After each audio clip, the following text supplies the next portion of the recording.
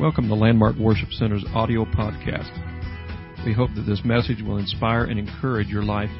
So open your heart and mind and receive what God has for you today.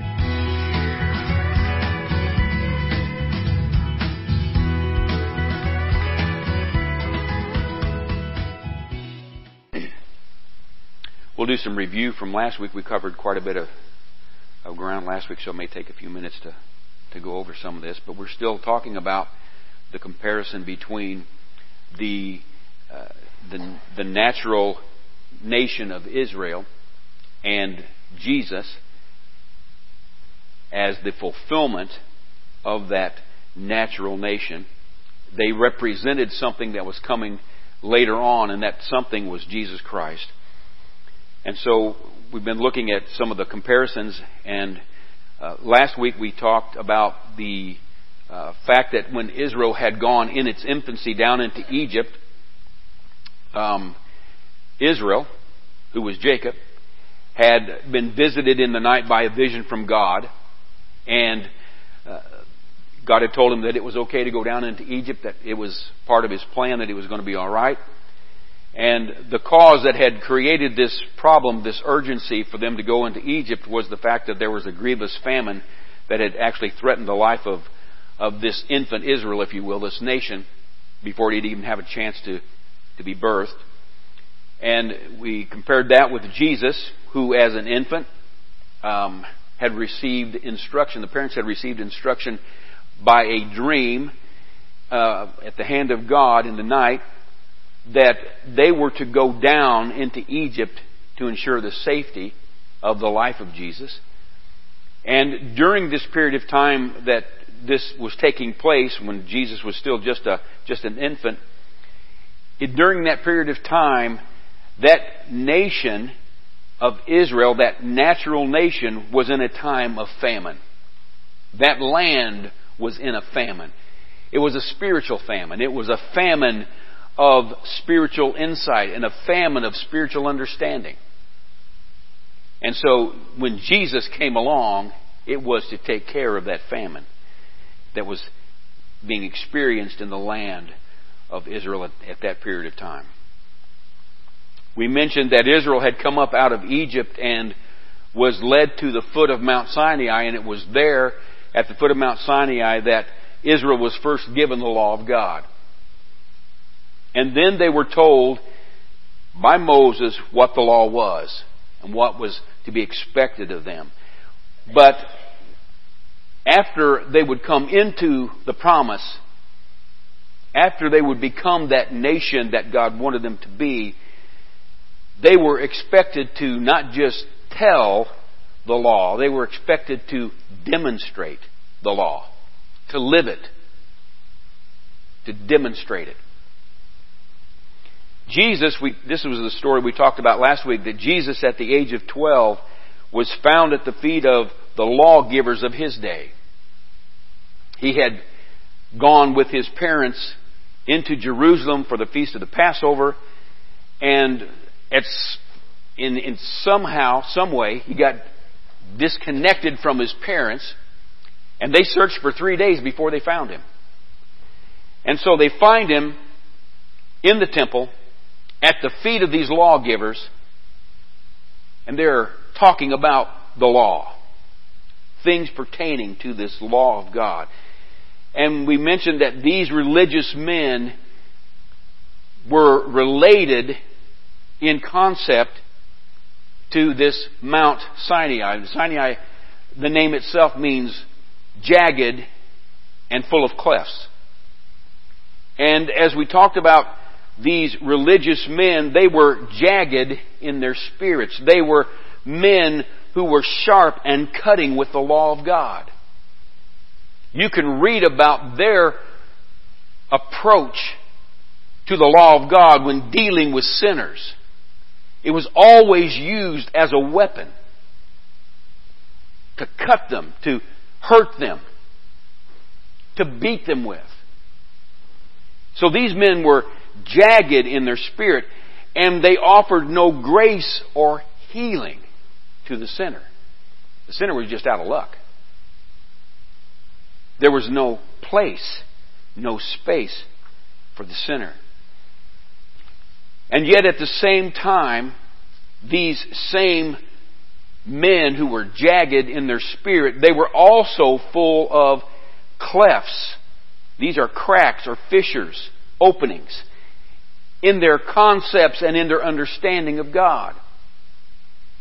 The greater part of their study of the law centered around ways to create loopholes in order to circumvent the true intent of the law. That's what they sought to do.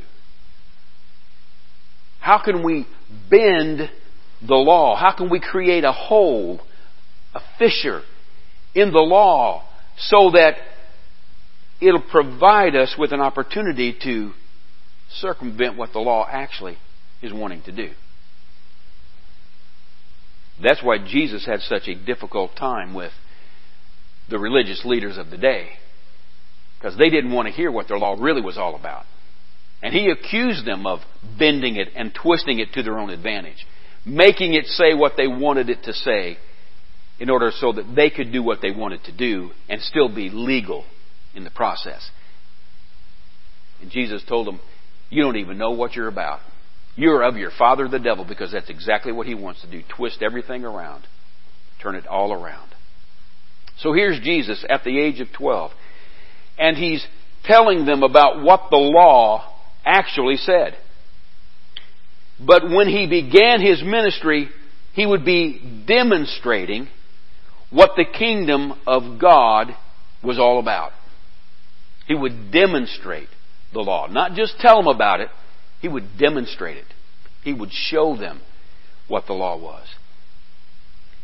And one thing that you can find consistently in the Gospels, as Jesus is demonstrating not just the law, He's demonstrating what the kingdom of God is all about. And what you find in the life of Christ and His demonstration is that the kingdom of God is governed by one law. How many laws do you think are on the books in the United States? Federal laws, state laws, local laws. There's laws that cover every aspect of life, probably multiple times over. But you know what? If we would learn to live by the one law that governs the kingdom of God, you could throw out all the other laws. You wouldn't need them. Because the law that governs the kingdom of God is the law of love. And if we love,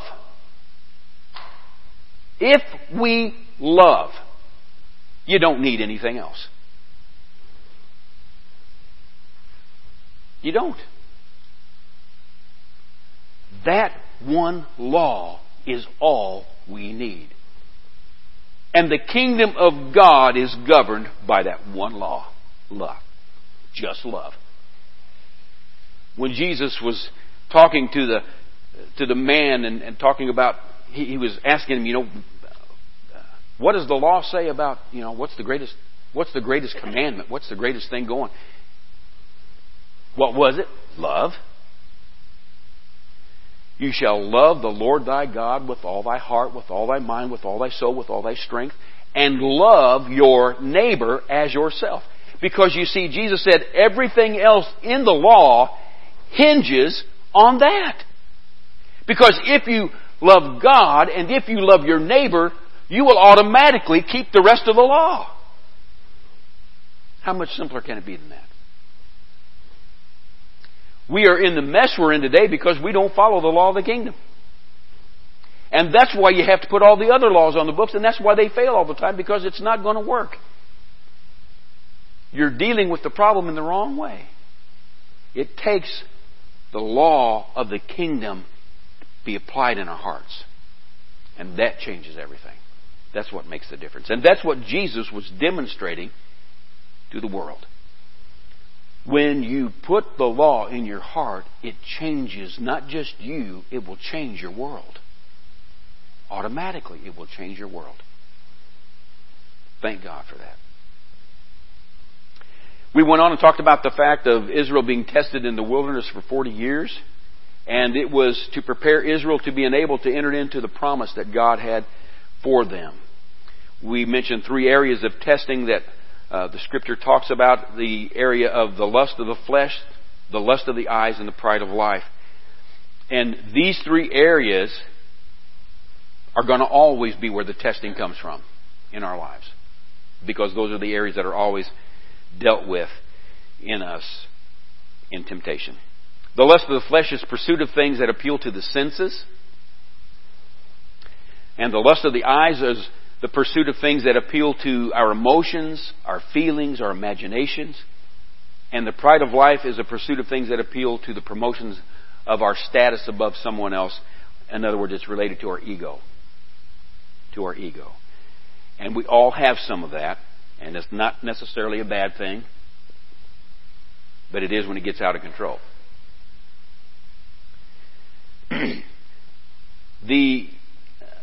The nation of Israel had been tested in the wilderness in their experience through this time that Moses details for us in the first 5 books there, from Exodus on through Deuteronomy.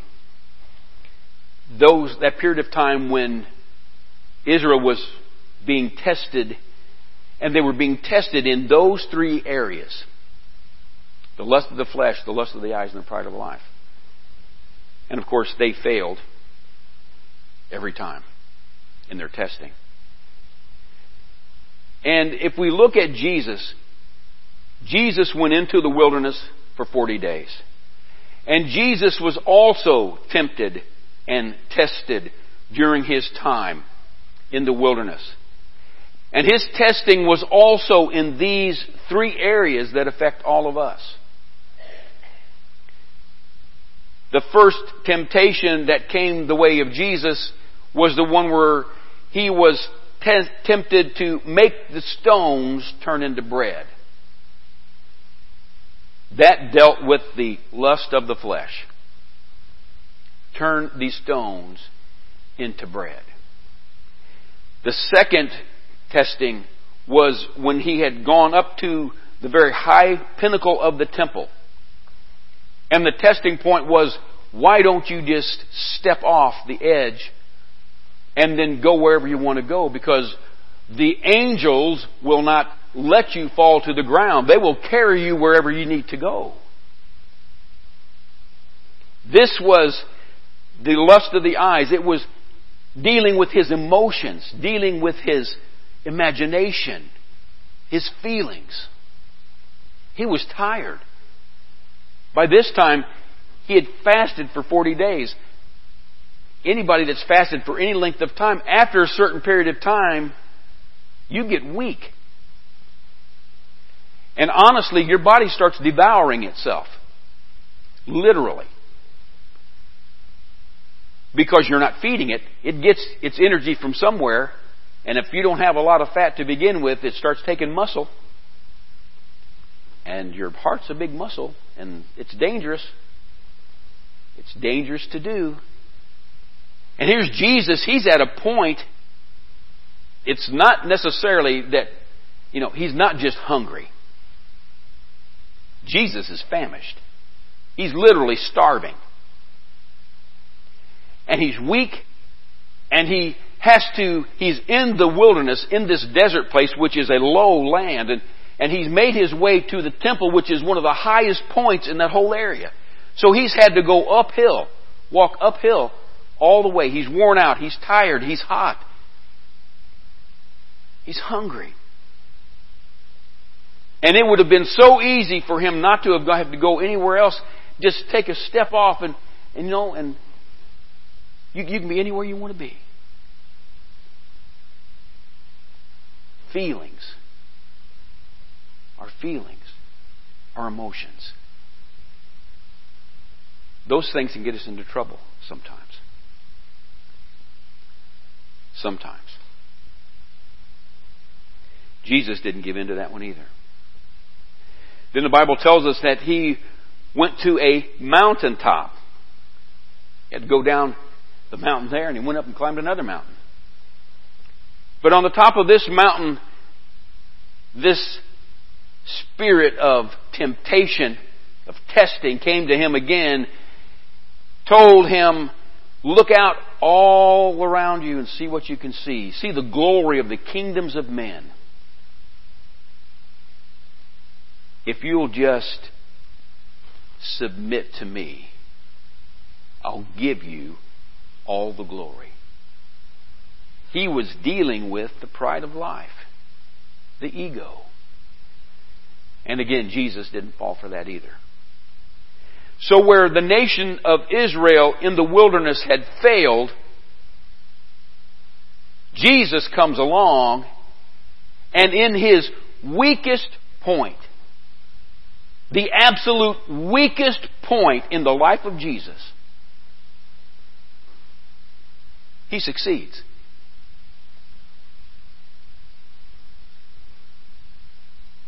Thank God that even in His weakest point, He was stronger than temptation.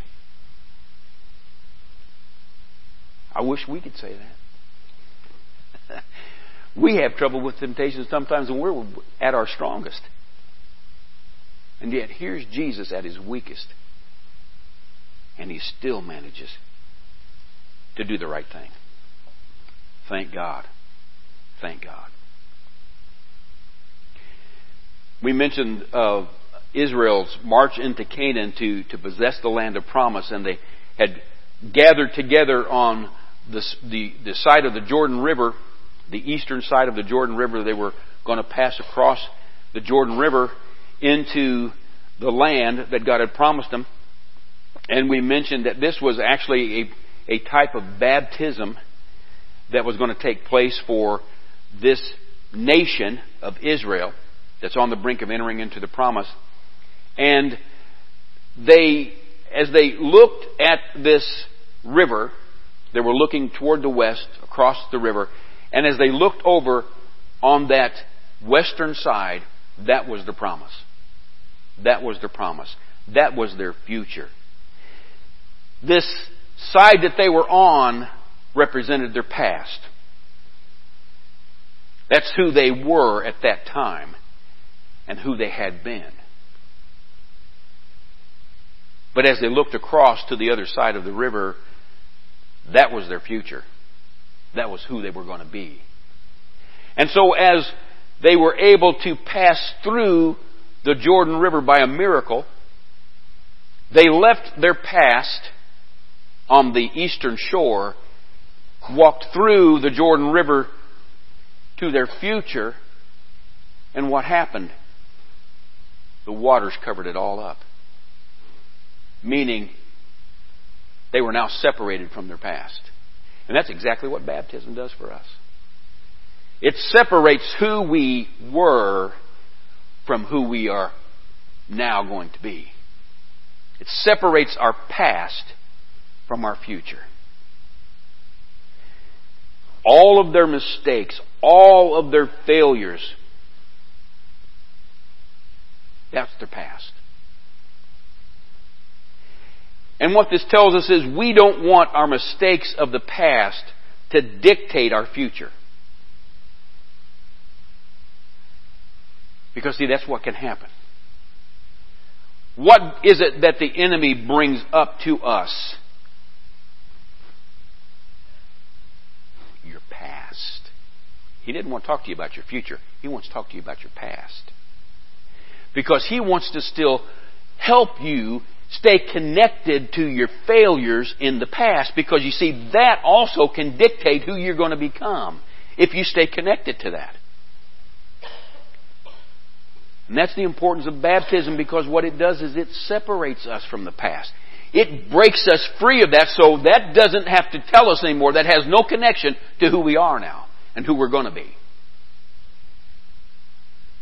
And so here they are. The promise of a great future lays before them. And they entered into that land a different people. This time they went in to conquer. This time they said, we can take it. The first time they came there, they said, no, we can't take the land. We can't get it. There's no way we can conquer it. This time it's all changed. This time it's all different. Passed through the waters, their past was left behind them, buried beneath the waters of the river. They did one more thing before this baptism was finalized. They took some stones from the Jordan River. They had a representative from each one of the tribes. They went out, grabbed a huge stone, drug it out, brought it over to the west side, their future. And once it was over there, Joshua built a memorial out of those stones that had been taken out of the river. And he said, this is for a memorial. This is for those times when our children from later generations are going to come up and they're going to say, what's the meaning of these stones? What is this? What's the purpose of these? And that's so that they can tell the kids, let me tell you what went on. Let me tell you who paid the price for you to get where you are today. And so then we move to Jesus. Jesus had gone to John the Baptist just prior to the starting of his ministry in order that John would baptize him. And up to this point in the life of Jesus, he'd been known as the son of Mary and Joseph, the carpenter from Nazareth. That was his past. That's how everybody knew him. So he goes to John the Baptist and he passes through the Jordan River, is baptized in the Jordan River, indicating that who you knew me as before, it's not going to be determining who I am when I come up on the other side. You knew me as the carpenter, the son of Mary and Joseph. When I come up on the other side, you're going to know me as something else. That's not going to be who you know me as. That's not going to be who I'm identified as anymore. That's changing. That's different. So he comes up out of the water and he passes over to this bank of the Jordan, and something supernatural occurred. Just as these 12 stones had been taken out of the water and set up on the other side as a memorial, when Jesus comes up out of the water, there's a dove that descends from heaven and lights upon his shoulder, and the voice from heaven says, "This is my beloved Son in whom I am well pleased." That's the memorial that comes up out of the Jordan River. So that when anybody says, what does this mean? Like on the day of Pentecost? What's happening here, guys? What's going on? Let me tell you who had to pay the price in order for you to experience what you're experiencing today. His name is Jesus. His name is Jesus.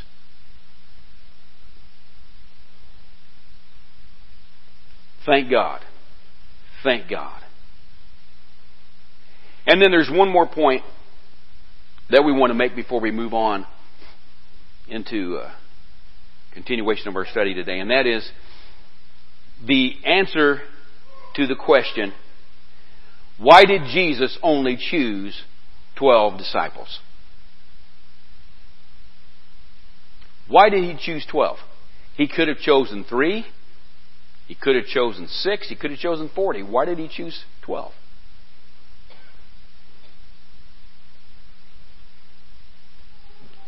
How many of you know there's a reason for everything that God does?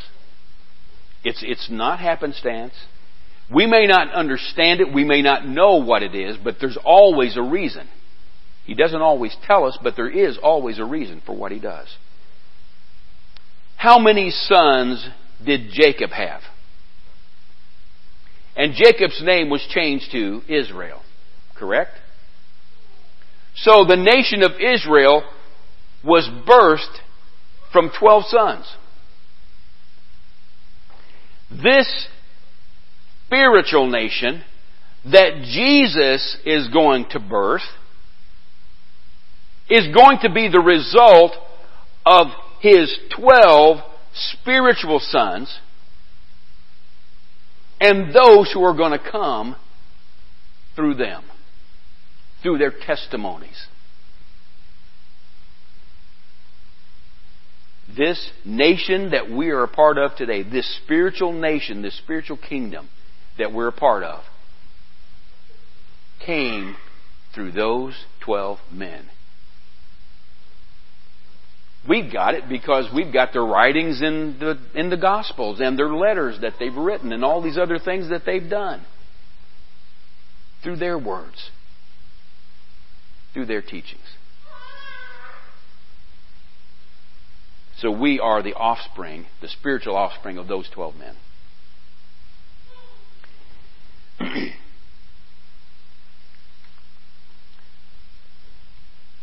I hope we can begin to see that in the life of Jesus Christ, there are situations that happened that validate for us the fact that Jesus was the spiritual fulfillment of the natural nation of Israel. He fulfilled the type that was represented by the nation of Israel. And He had been the one whom God had referred to, and not the nation of Israel itself, when He had spoken to Abram about a nation that would become a blessing to all peoples everywhere that would come through him. Through him. And if you'll also remember, there's a time when Jesus, talking to these spiritual religious guys again, and they're all puffed up because we are the children of Abraham. Abraham is our father. Jesus said, well, you may be related to him physically, but you're not his sons. You can call yourself that all you want to, but you're not his sons. Because if you were his spiritual sons, you would believe me. Because I'm the one that he was talking about. So just because it was a spiritual connection didn't make them, or a physical connection didn't make them spiritually connected. And it never was the case. You go back and you study the history of the nation of Israel. There was always a core group that remained true to God, spiritually connected. Those were the sons and the daughters. The other reprobates that had gone and gone after idolatry and left God, they were not sons of Abraham. They didn't follow him in faith. Again, this is always about spiritual. It's always about the spiritual concept and the spiritual connection.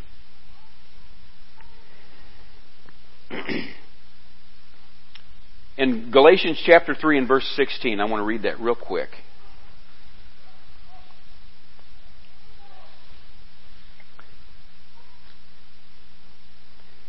Because this pretty much solidifies and cements this whole concept of the things that we've been talking about, how that it was Jesus who represented the spiritual aspect, which is the more important part of it. Galatians chapter 3, verse number 16, it says, now to Abraham and his seed were the promises made. He saith not, and to the seeds as of many, but as of one, and to thy seed, which is Christ. That's what Paul says. Paul is just saying here in this short sentence what it's taken me about 3 weeks to say. But he's telling us, you know what? It's not about the physical. It's always been about the spiritual connection. Always been about the spiritual connection. Not the physical nation. All right. Well, let's move on. Let's turn back here to Genesis chapter 12.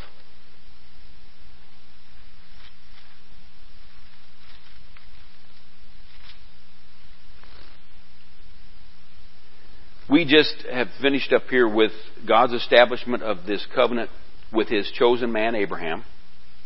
And this fourth verse, we're going to read it here in just a second. This fourth verse picks up with the life of Abram from that point of the covenant, and it moves forward from there. Okay, so let's read verse number 4 here, chapter 12, verse number 4. It says, "So Abram departed, as the Lord had spoken unto him, and Lot went with him. And Abram was 75 years old when he departed out of Haran." So the first part of this verse 4 reads, "So Abram departed as the Lord had spoken unto him." So I looked up the word that's translated here as departed, and it's the word yalak. We've talked about it before, and it's got a lot of different meanings, and several of which are similar. But one of the meanings that really stuck out to me, and that is the meaning of going forth again. Going forth again. So it could read that Abram went forth again. He went forth again. Going on, as the Lord had spoken unto him. And that word for spoken is debar. And among the several meanings of that word is the word command. Command. And then we go on and connected to the word unto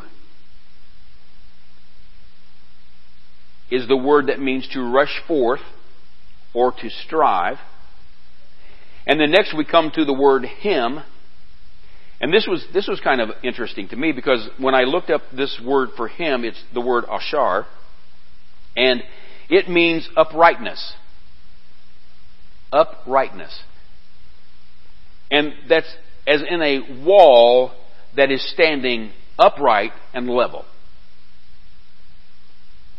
A wall that's upright and level. Straight. Straight. If we can put all of this together, that first part of verse number 4 might read like this. "So Abram went forth again, as the Lord had commanded him, to strive for uprightness." To move toward, to strive toward being upright.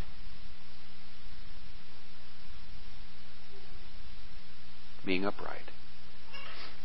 Because you see, he had a purpose for Abram. And it wasn't just to go in and take land. Abram was going to be his ambassador. And if he was going to represent God to these heathen people, he needed to do it correctly. He needed to be upright. In all of his dealings, upright, upstanding. In everything that he did. Because he needed to present the correct picture, the correct image. So here's God telling him to go forth again and to strive to be upright. Strive to be upright. Then the next part of that verse reads, "And Lot went with him." And that word "went" is the same word that was translated before that we said meant went forth again. And then this word "with" is "im," and it means to accompany. But listen to this. To accompany, but in a sense of being overshadowed by another, so as to hide under.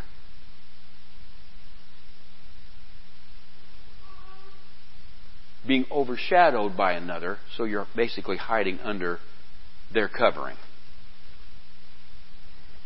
And then there's that word "him" again, which means uprightness. So if we put this all together, we can see that this part of the verse would read, "And Lot went forth again, accompanying Abram, so as to be covered or hidden under his uprightness." So here's Lot going forth again with Abram under the cover of his uprightness. Under the cover of Abram's uprightness. And then the last half of verse 4 says, "And Abram was 75 years old when he departed out of Haran." And the word "departed" there is the word yatsah, and it and it can mean to put away and to leave behind. To put away and to leave behind. And then there's the word out. That is the word mene, and it can mean out from among. Out from among. So if we put this last part of this verse together, it would read, and Abram was 75 years old when he put away and walked out from among Haran. Gee, that seems like he's done that before, doesn't it? Put away and walked out from among. So let's read this whole verse together with this expanded understanding. It says, so Abram went forth again, as the Lord had commanded him, to strive for uprightness. And Lot went forth again, accompanying Abram so as to be covered or hidden under his uprightness. And Abram was 75 years old when he put away and walked out from among Haran. Basically, it's saying the same thing, but it's expanded it just a little bit. Now, here's something that I found tragic when I read what this verse was telling us here. There was one thing that really, I don't know, it seemed tragic to me, and that was, here's Lot. He wants to continue on this journey, this spiritual adventure with his uncle, and he wants to be a part of this blessing that Abram's receiving. And so he's willing to hide under his uncle's covering of uprightness, because he realizes that as long as he stays close to his uncle, he's going to be blessed. He's going to be blessed. But you know what the name Lot itself means? A veil or a covering. That's what Lot was supposed to be. Lot was supposed to be a covering. But he's not living up to that. And when he should become the covering in his own right, he instead is found hiding under the mantle or the covering of another. And we're going to find out how that plays out for him later on down the road. It's never a good thing for us to try to hide ourselves under the covering of somebody else. Because when that happens, it never works out well. Things will go wrong. We're supposed to have our own covering. We're supposed to be covered by the Spirit of God for ourselves. For ourselves. And here is Lot, who was supposed to be a covering himself, and yet he didn't fulfill that ministry. And it comes back to create problems for him later on.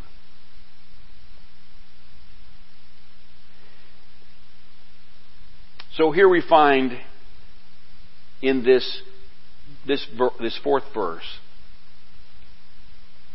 that our hero of faith, Abram, is once again in need of separating himself from and putting away from him his connections with another place. He'd had to do that in Ur when he first left, stopped in Haran and stayed there long enough to where he started making connections, and now then he's got to sever all those ties all over again.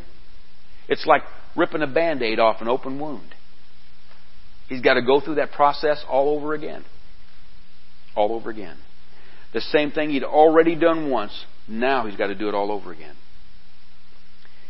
But what this indicates is that Abram had allowed himself to form a connection, a close tie with the city and with the people of Haran.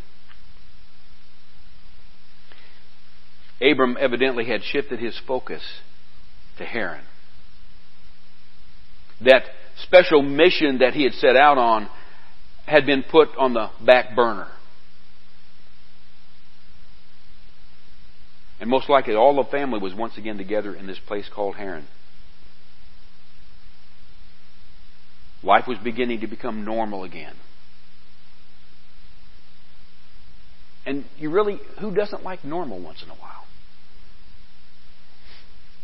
The older we get, we kind of like normal more.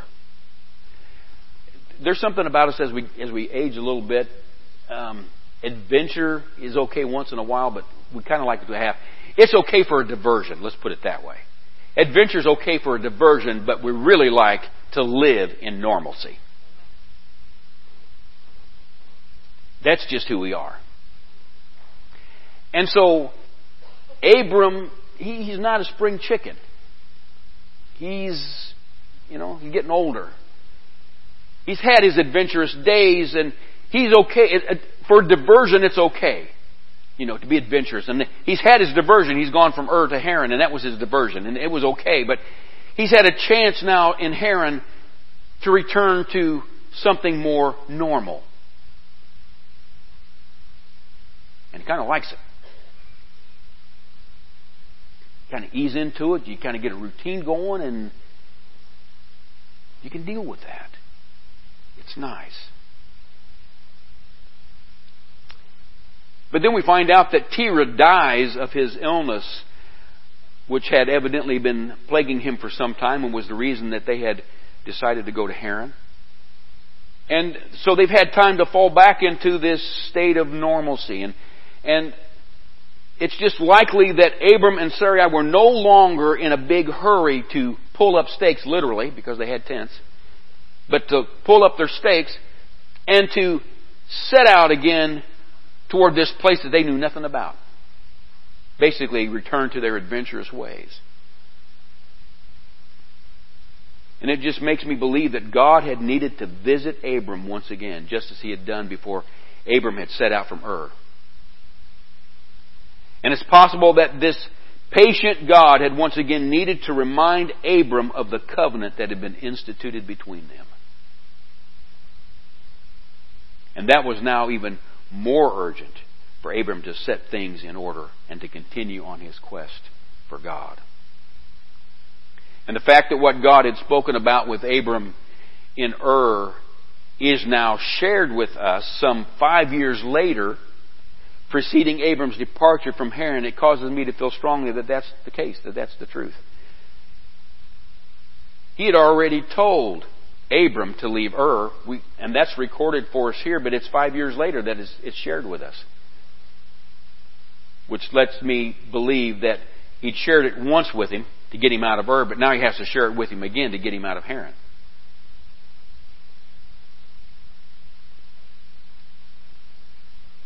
And I know for you and me, he only has to tell us once, right? He only has to tell us one time, and it's okay. But for Abram, he's a little more stubborn than us, and it took God more than once talking to him to get him back on the track, get him back on the road again. No, the truth be known, God has to do the same thing with us, doesn't He?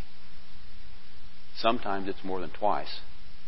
Sometimes it's a lot that He has to continue talking to us, urging us, prodding us a little bit, get back on track, to get back where we need to be. We're going to have to quit there for today.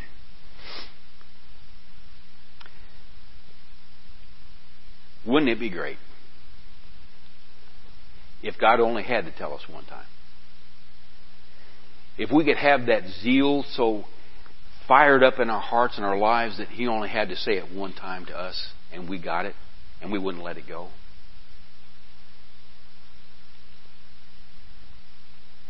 Let's pray today that God would help us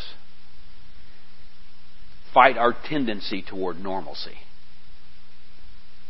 And in some way to help us look for opportunities to be adventurous for Him. Let's pray. Lord, we are thankful today that You have a plan for every